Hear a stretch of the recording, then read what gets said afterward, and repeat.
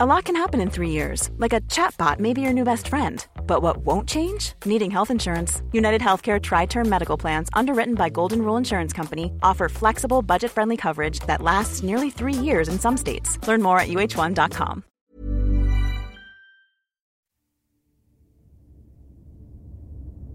This is actually an ordinary size asteroid.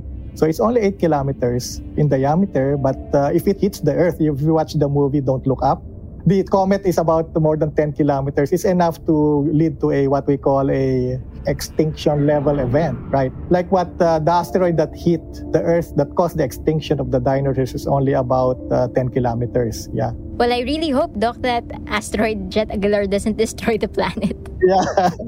Yeah. So the distance of asteroid Jet Aguilar is about average distance of 463 million kilometers orbiting the sun. And the Earth has a distance of 150 million kilometers. For an asteroid to be dangerous, or what they call a near-Earth asteroid, it has to have a distance of about 195 million kilometers. I am also thankful of that. I don't want Jet Aguilar to cause a catastrophe on Earth, ever. That was Dr. Jose Jet Aguilar. He is a neurosurgeon at the Philippine Children's Medical Center and the Philippine General Hospital, and the Vice President of the Astronomical League of the Philippines. But what really made him a star is that recently, an asteroid was named after him by the International Astronomical Union.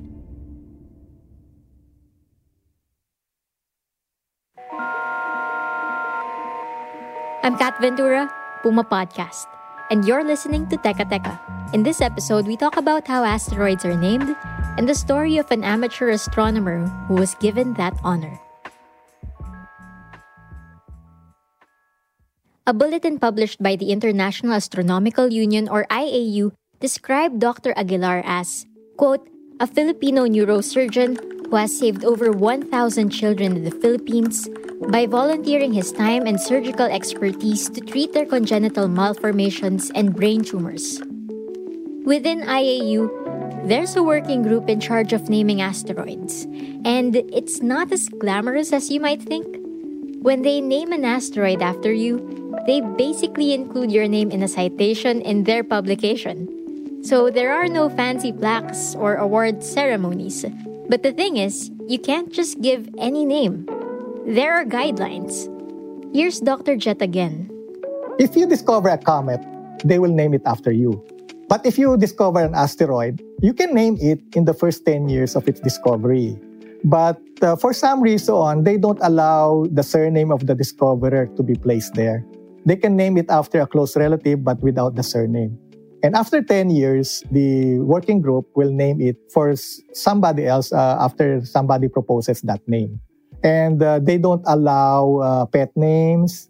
They don't allow business or advertisements. But they allow names of scientists, writers, and novelists, poets. No, they would allow them the use of those names. If you are a politician or a military person, it is also not allowed unless the politician or the event has been more than 100 years. So those are the naming conventions. Yeah. As you may recall from your science class, asteroids are small objects that orbit the sun, and they measure from a few meters to 10,000 kilometers.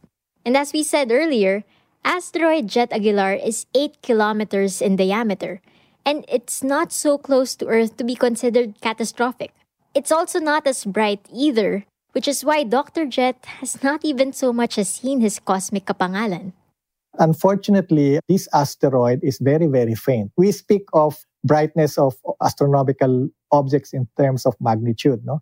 And the brightest object is the sun, of course. It's a very bright 2-digit negative magnitude. But the bigger the number, like asteroid Jet Aguilar's magnitude 19, means it's very, very faint. You would actually need a very large telescope and a very dark sky to be able to photograph this particular asteroid.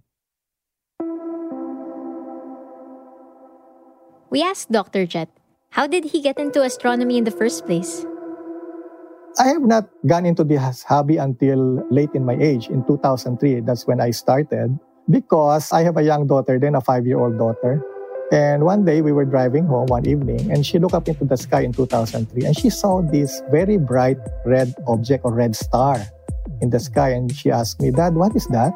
And I look up into it. And fortunately, I was reading the newspapers then. It's the planet Mars.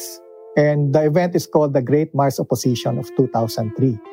And I explained to her, and then that perked my interest. I searched the internet. I said I should buy a telescope and look into the planet Mars. And fortunately, nowadays, it's very easy to get into the hobby because there are a lot of cheaper gadgets or telescopes now. And there's the internet wherein you can contact other people to start the hobby. Even with your cell phone nowadays, very easy to learn the sky. There are a lot of apps. 15 asteroids have been named after Filipinos. There's Jesuit astronomer Father Victor Badillo, Dr. Roman Quintanar, the former director of Pagasa, astrophotographer Christopher Go, and so on. Many of them come from the field of astronomy, which is why this is the first time an asteroid was named after a Filipino doctor. And it is one recognition which Dr. Jet hopes to share with the rest of the healthcare workers. I would like to consider this as an acknowledgement of all the work and dedication of our Filipino healthcare workers who continue to give services despite the personal dangers and the hardships of the pandemic. So it's nice that an asteroid was named after a doctor. So I would like to actually acknowledge it, consider it as an acknowledgement of all Filipino healthcare workers. If you would ask me, there are a lot more Filipinos who are very deserving of having an asteroid named after them. Filipino scientists, doctors, astronomers, and so on. I see a long list ahead of me. I'm Kat Ventura, the executive producer of Teka Teka. This episode was edited by Presh Capistrano. If you like our news reports, share them with your friends. And check out Teka Teka Explains. It's our deep dive explainers on stories you won't usually find anywhere else. Thanks for listening.